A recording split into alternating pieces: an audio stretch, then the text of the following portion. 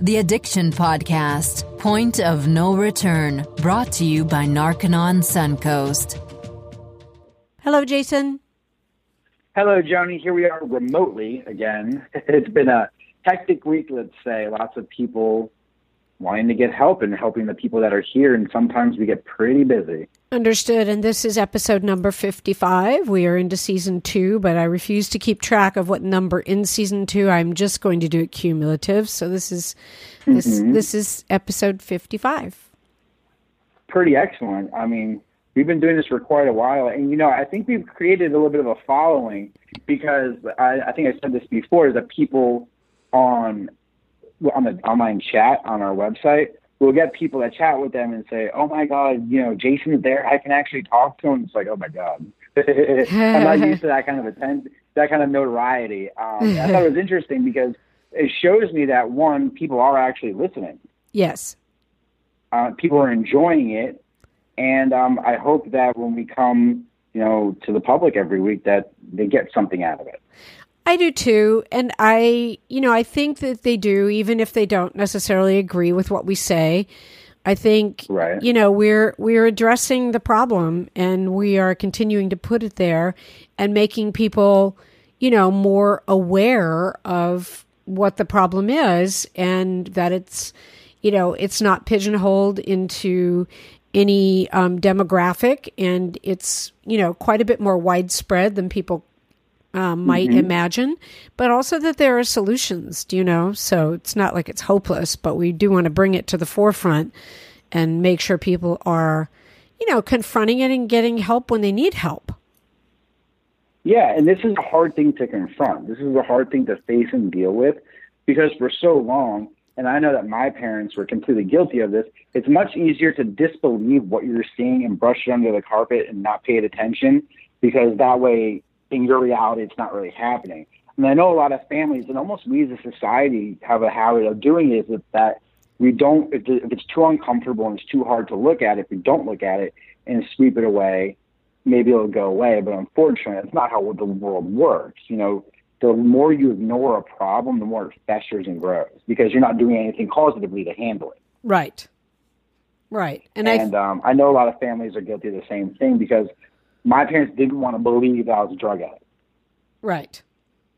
Well, your dad knew it, but your mom didn't. That's true.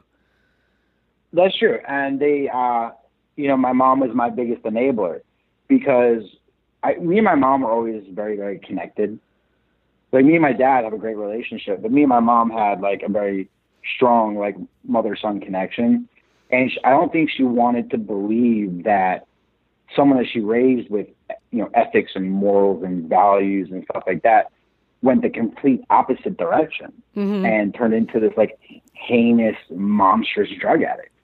And it's hard to look at. It really is. Yeah. And so I'm hoping families out there listening maybe take a closer look at what's going on. And I always tell people, your eyes are not going to lie to you. What you see usually is what is. And I know sometimes it can be hard to take an objective look at something you're very emotionally involved in. Right. But if you see it, it's probably there, and you should do something about it. Right.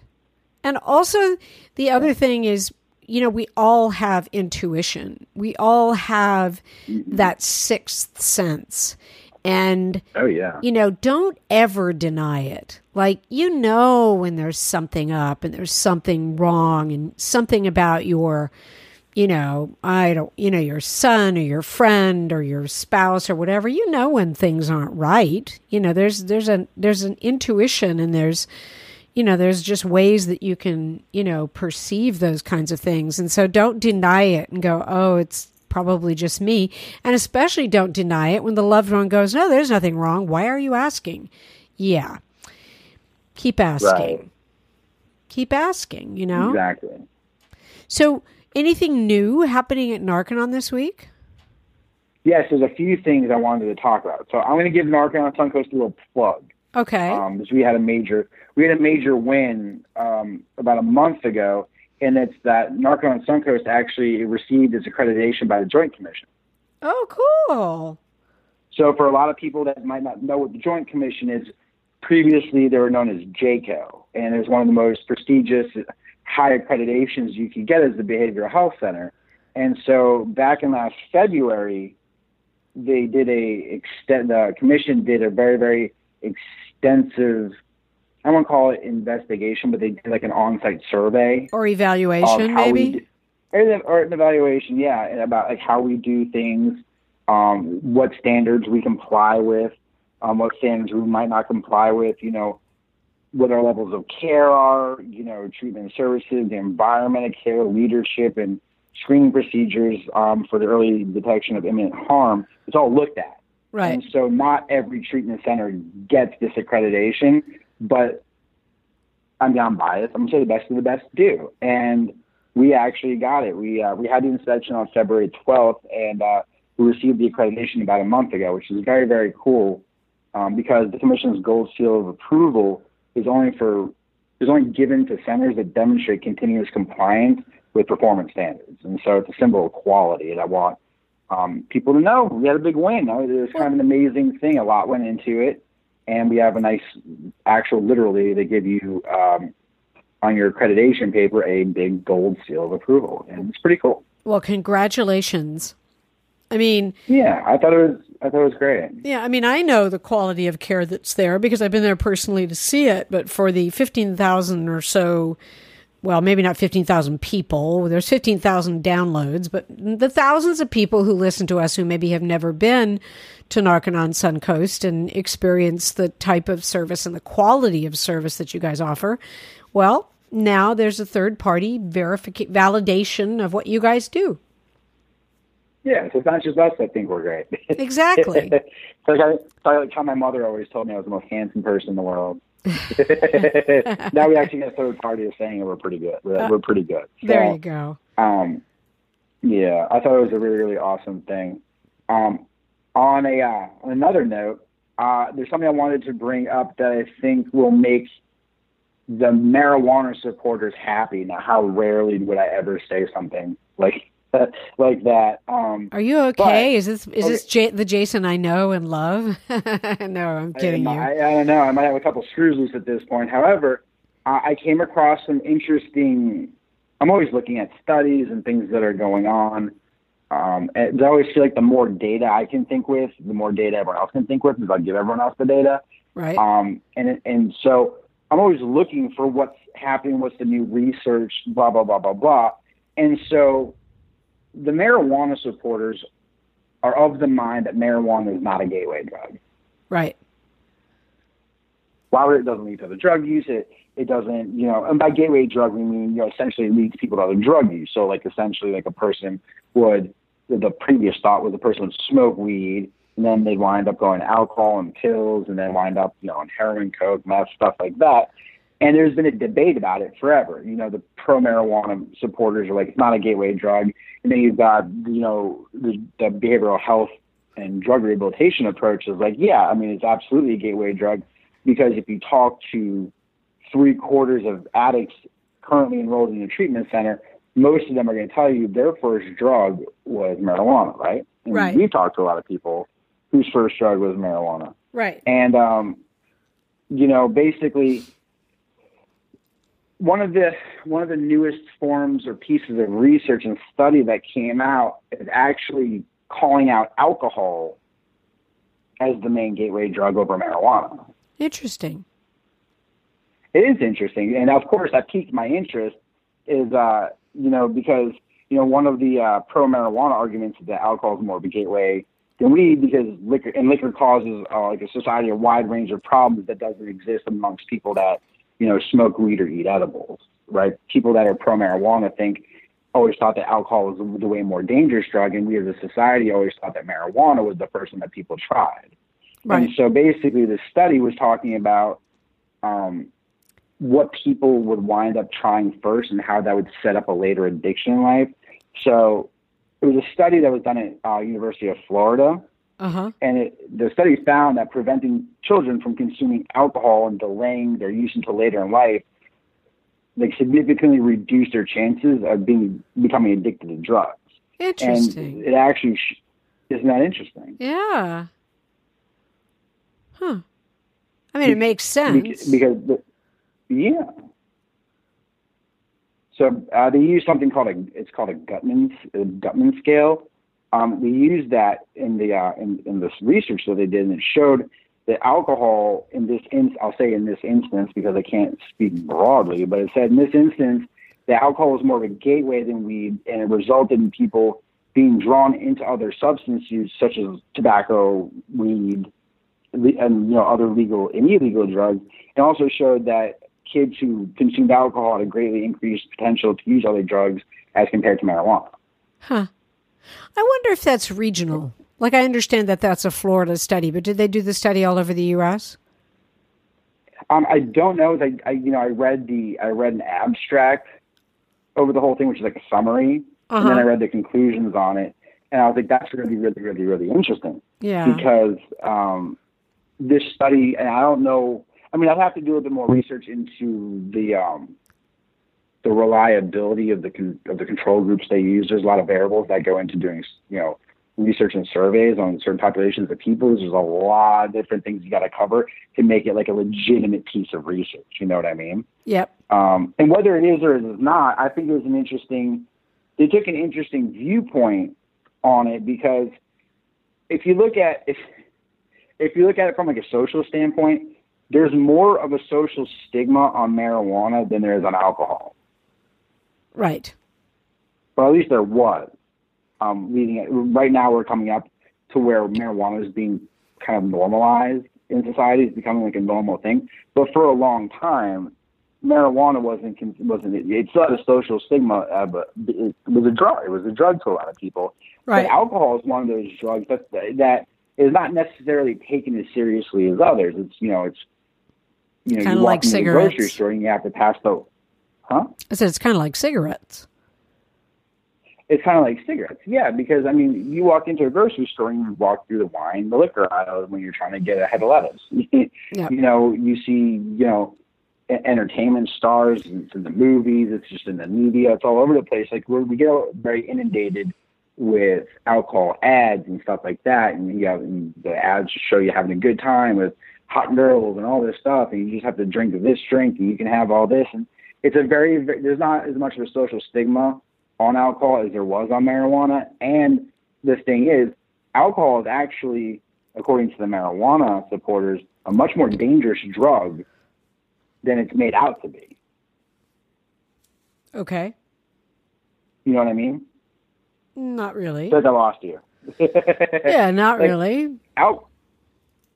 Let me kind of explain. You mean because of like the side effects? You mean because of how if you are addicted to alcohol and you want to come off, you can go into seizures and die? But that might not happen with marijuana. Is that what you mean? Well, that's part of it. I mean, it has a very, very. I think alcohol is thought of. I'm trying not to be too broad and generalized, but alcohol used irresponsibly is an extremely dangerous drug. Right. I mean, when you become physically dependent, you try and quit. Like you said, you go through delirium tremens.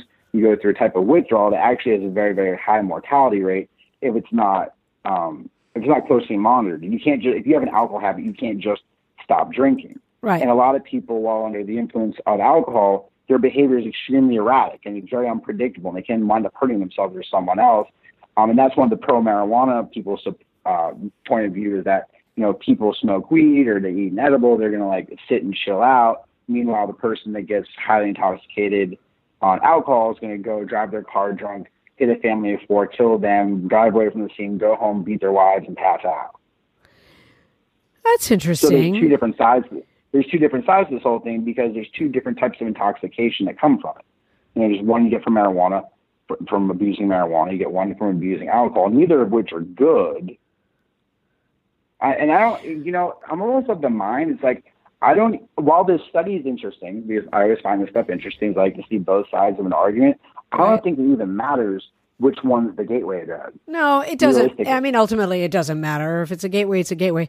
But what you're saying is, well, you hear the term mean drunks, like someone, because there are people who, get drunk and they just get mellow. They don't particularly get mean. So are you saying that people who smoke marijuana don't get mean typically?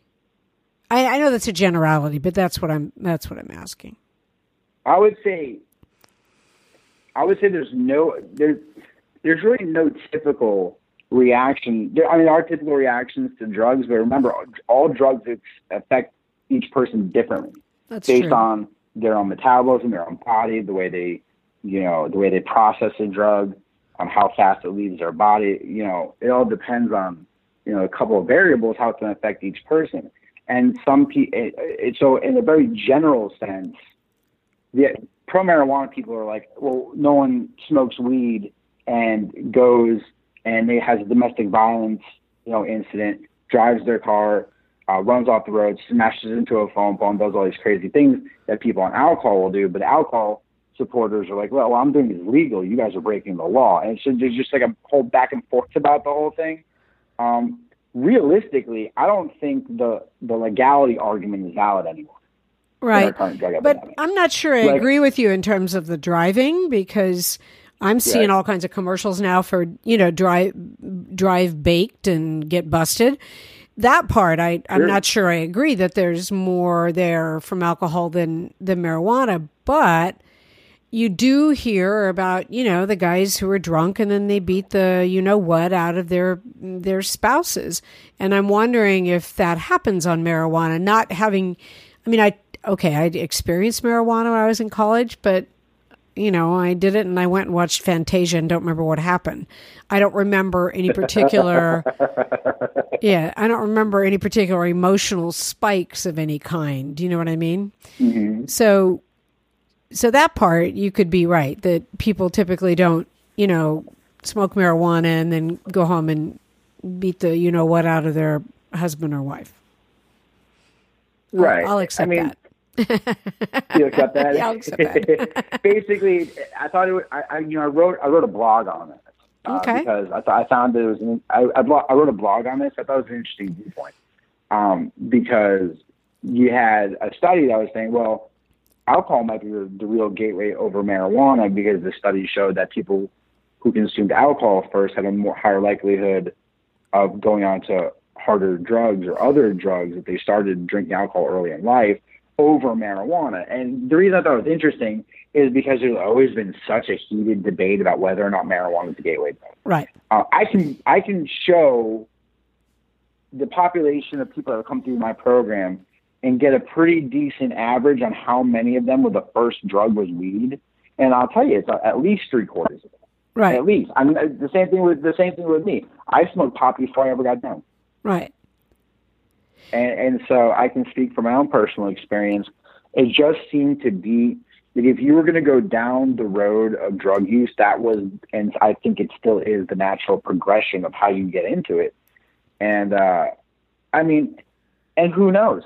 Who knows what the real gateway is? And you know what? I don't really necessarily think in the grand scheme of things it even matters, because it doesn't. You're right. It's interesting information, but in the overall scheme of things, however somebody lands on heroin or, Oxycontin or cocaine or wherever they end up, they still have the same problem. Yeah, they do. And, the thing that I get really sick of, and I hate to say it like that, but the thing I get really sick of is the whole between the alcohol supporters and the marijuana supporters is the legality thing. It's like, wait. If you're going to go down that rabbit hole with me, be prepared to do so, because you want to start talking about how one's okay because it's legal and the other's not okay because it's illegal, but Oxycontin is legal. My drug's better than your drug. I think your argument is completely invalid, because I think legal drugs have done our country and our planet and our species as a whole more of a disservice than anything that's been considered illegal. Yep, I agree. That's like saying my drug's better than your drug, and that's a ridiculous argument. Yeah, it's like mine's better than yours because it's legal. It's a ridiculous argument. It's unreal. Yeah, it is. And people have it. That's the thing. Yeah. Well, some people have to argue. I feel like we have to have something to disagree about. Exactly. But it's funny, they'll still hear that argument. Oh, well, alcohol is okay. It's legal. It's right. But I always thought about the fact that, okay, so it's legal, that doesn't mean good for you. I mean, there's tons of things in legal health food stores that you shouldn't consume. Right. Like, for instance, kratom was legal for a long time. That's not a great thing to consume. Right. Now they've made it illegal in certain areas of the country, but I don't think legal or illegal means it's good for you or bad for you. And a lot of people have taken that stance on it. If it's legal, it's okay. If it's illegal, it must be bad for you. You know, where would our world be without OxyContin, which is completely legal? OxyContin is legal, and it is definitely bad for you. And fentanyl. Fentanyl's not illegal. Fentanyl, no. I mean, it's prescribed by doctors. Well, I want to clarify something because I just saw another statistic that I thought was interesting, and this is a good segue point. Okay. So fentanyl is a legal prescribed drug. I mean, people will take fentanyl, like fentanyl patches for severe pain, or when they're terminally ill, they'll get fentanyl patches, or they have what's commonly called on the streets a fentanyl lollipop, which is like a stick with a sponge on the end, and the sponge is soaked in fentanyl, and then you kind of like put it on the inside of your cheek. Yeah. Those are prescribed. Fentanyl is a legal drug, and now fentanyl is it's prescribed by a physician. And yeah, of course, when you're a drug addict, you can get your hands on fentanyl patches and the lollipops and stuff like that. But for all intents and purposes, it's not an illegal drug. Now, the interesting thing is that the drug that you'll get prescribed from a doctor, you'll get in a hospital, is called fentanyl citrate.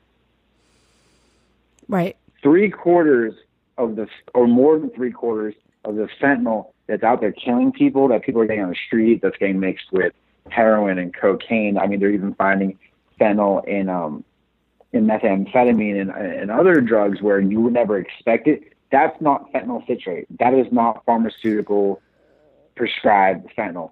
What we have to really understand is that the fentanyl, as we've thought of it, as we once knew it, what we have now is a completely different drug. Right. What we have now are multiple fentanyl analogs floating around and finding their ways into the drug supply. And what's happening, it's the same sequence of events, or I'd say it's a similar sequence of events with what happened with Spice. Right. And I'll tell you how. Spice was a drug, made it illegal, they changed the chemical, made that one illegal, they made that one illegal, they changed the chemical, now it's legal again, and then changed that. And that became illegal, and they changed the chemical again to make it legal, and so on and so forth. And after a period of time, with all these random weird synthetic chemicals floating around, no one really knew what it was or what they were getting or how they were going to react to it or whatever. But the same thing's happening with fentanyl now, because they're finding all sorts of strange alterations and analogs and tinkering with the chemical structure of fentanyl. And that's the stuff that people are actually ingesting when they're doing heroin and other, illicit drugs that they're getting on the street. And we don't really know what these analogs are or how they work or what they do, other than the mechanism of action is so fast and the onset of the drug is so quick that when people are overdosing, it's happening in a matter of seconds to minutes. Whereas back in the day when people were just shooting up heroin, like a heroin overdose could build up over a course of an hour. Right. Because the mechanism of action is slower with the drug of heroin in its pure form. Right. So, a lot of people that you hear of overdosing, they're dead, the needle's still on. Like it happened that quick. Right. So what we have now is this really scary thing that's happened. And the thing is, these fentanyl analogs are not technically illegal. Well, but they're not good for because you. They don't, definitely not good for you, but they're not they're technically not illegal because they're not on any kind of DEA schedule. They're just these like very random chemicals, and they're all coming from China. And it's China consistently mass produces and exports to the United States kilos and kilos and kilos and kilos of these synthetic fentanyl analogs that are then making its way on purpose into the drug supplies.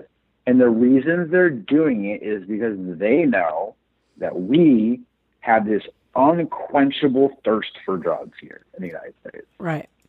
we want this stuff. That's the thing. Yep. We are begging for it almost because the United States consumes more drugs than any other country worldwide. Yep. And that's a known, at this point, it's a completely known fact. The United States loves drugs, like as a whole. We love drugs. And China is going to continuously create new analogs, create new synthetic drugs, and pumping through our borders because we are going to be chomping at the bit to buy it. Right. So it's like a supply and demand thing. Yep. We're demanding it, they're supplying. They're certainly supplying it. And, you know, part of this whole thing is like we have to start turning the demand down a little bit because it's honestly, I hate to say it in such like a blunt and kind of grim way, but it's getting it's getting to a point where this drug problem is so out of control. Like I don't know what the next evolution of this is going to be. Right. Because every so often I wake up, I read a news story, I look online, I see what's happening, and I'm like, well, there's another little bit of an evolution of it. And it's going into the wrong direction. Right. Because we as a society are choosing to take this stuff, and we as a society are choosing the easy way out, the silver bullet, the quick fix, the biggest way to confront things by not dealing with it, which is not confronting things. It's not confronting things. And we have to almost like unlearn all these bad habits and ways that we think we survive better because it's actually killing us societally. I agree. It's true. And you know, you and I sit here week after week and we talk about some things that are going on. We always offer a solution up, but we have to get out of this idea that if you take something, that's going to fix your problem, because taking something will never fix your problem. That's correct. And I want everyone who's listening to me right now to really, really, really understand that concept. You cannot take something and make a problem go away or become handled. All you've done is put a temporary Band-Aid on whatever it is. And this is kind of an extreme example, but I can't remember how I even heard this story. It was a story of a guy that, you know, woke up one day, had a severe headache, took a bunch of ibuprofen, headache went away. And for months, he kept waking up, have a severe headache, take ibuprofen, headache goes away. After some time, he goes to the doctor. He's starting to get really sick. The headaches are worse. He goes and gets an MRI, and he's got a giant brain tumor. Oh, wow. So he was just masking the problem by taking ibuprofen. And then at the end of the day, because you're masking the problem it gets and not worse. actually handling what's going on, it got worse and worse and worse and worse and worse. And I think that translates to literally anything in life. If you are going to put a Band-Aid on something and not deal with the problem, most problems, on average, most problems do not solve themselves. Right. Like I tell families a lot of the time, if your child doesn't get into rehab, it's going to get worse because the problem is not going to sort itself out by itself. Right. You cannot have a person that's on drugs and one day, I mean, this is a real romantic notion and it's not realistic, is that one day they're going to wake up and say, you know what? I don't want to do this anymore. I'd rather just get a job and pay my bills and move out of my parents' basement and go be successful. And I'm just going to put this needle and this pipe down. You know what? I think, I just got into the end result of all this and I understand it. Don't want it anymore. I'm just going to move on and have a successful life. Right. I've literally had a family member tell me that, that was a likelihood for their kid. And I was like, no, you're crazy. That's not going to happen. Right. And there's a million reasons why that's not going to happen. You can't ignore it. If you ignore it, it's going to get worse. So, for anybody listening, it's like if you look at your loved one and they're completely ruining their lives, they're using drugs, you know it, they're denying it, but you're not stupid. You know what you see. That's not going to get better by itself. You can't ignore that. You can't turn a blind eye to it. You can't say, oh, well, they'll get help when they're ready, because you can't leave a drug addict. You can't leave it up to a drug addict and person in active addiction to make a logical decision, because what they're doing every day of their lives is completely logical. Right. Look at it objectively. Right. And so a lot of us have to go out of our comfort zone to deal with the actual problems that are around us and that we're surrounded by on a daily basis. And, it's that I need a quick fix or mask whatever's happening or mask the problem or deal with it later or whatever that gets you in the addiction in the first place. It's that thought process. Right. And so, families who think that an addict's going to get better on their own, it's almost a similar thought process to an addict thinking, well, if I do this shot of heroin, the problem's just going to go away. Right. The problem's still there regardless. And so I hope that little pep talk helped somebody out there. Because the fact of the matter is that you have to deal with it. And we as a society love masking our problems. That's why we have such a thirst for drugs. It's a giant, like, I'm not going to confront this or look at this right now, but I'll do it later. But right now I'm just going to numb it away in the hopes that as you numb it away, somewhere out in the ether, the problem solves itself, and it never happens. Right. And so I want everyone out there, someone out there, to really take the bull by the horns and take some proactive measures to whatever problems are in your life right now, whether it be an addicted loved one or your own addiction or problems at work, problems with your spouse, whatever. You see a problem, the best way to handle it is deal with it. Yep. Head on. Just jump in and do it, because nothing ever solves itself. Exactly. Good. So I kind of jumped on my soapbox there, didn't I? I think that's okay. I think it's fine. I think it's a good message. Can I change the subject?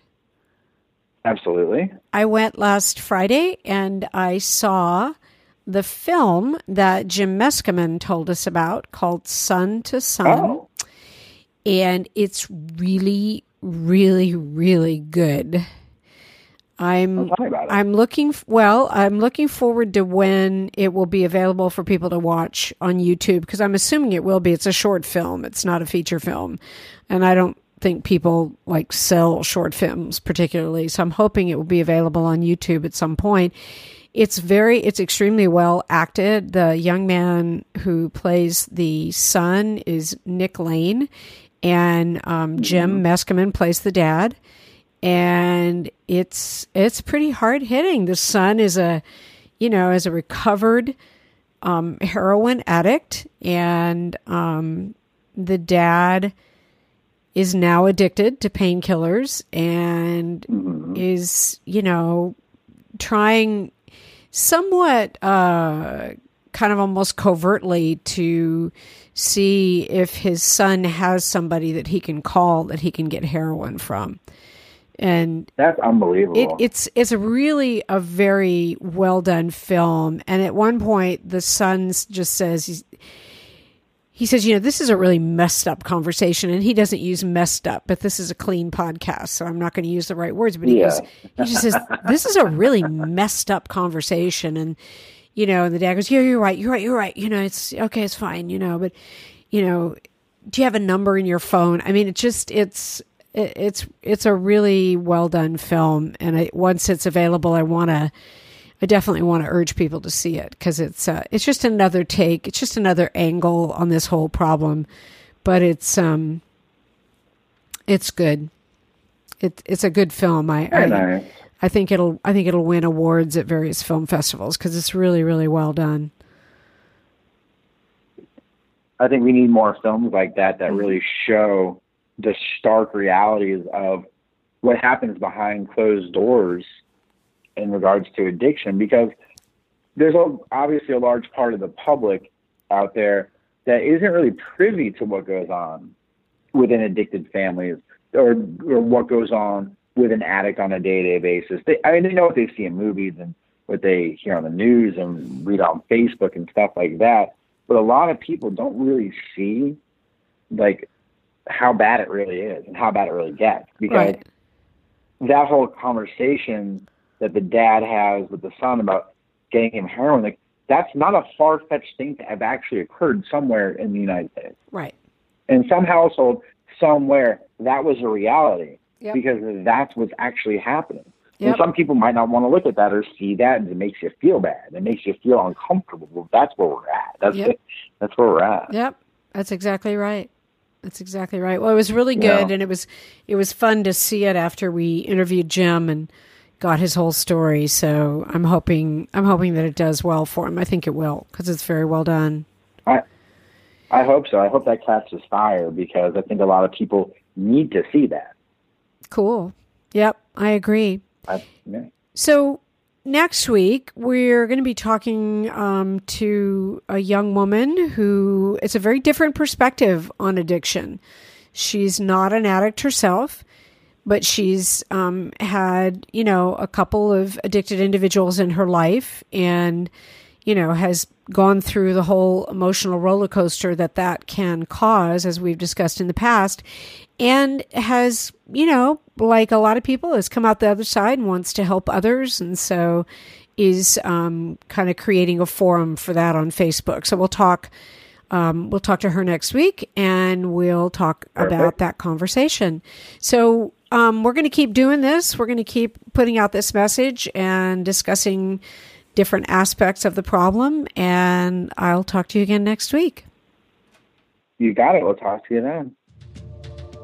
You have been listening to the Addiction Podcast, Point of No Return. For more information, call 877-339-3324 or visit www.narcanonsuncoast.org. Narcanon is a non-12-step rehabilitation program based on the works of L. Ron Hubbard.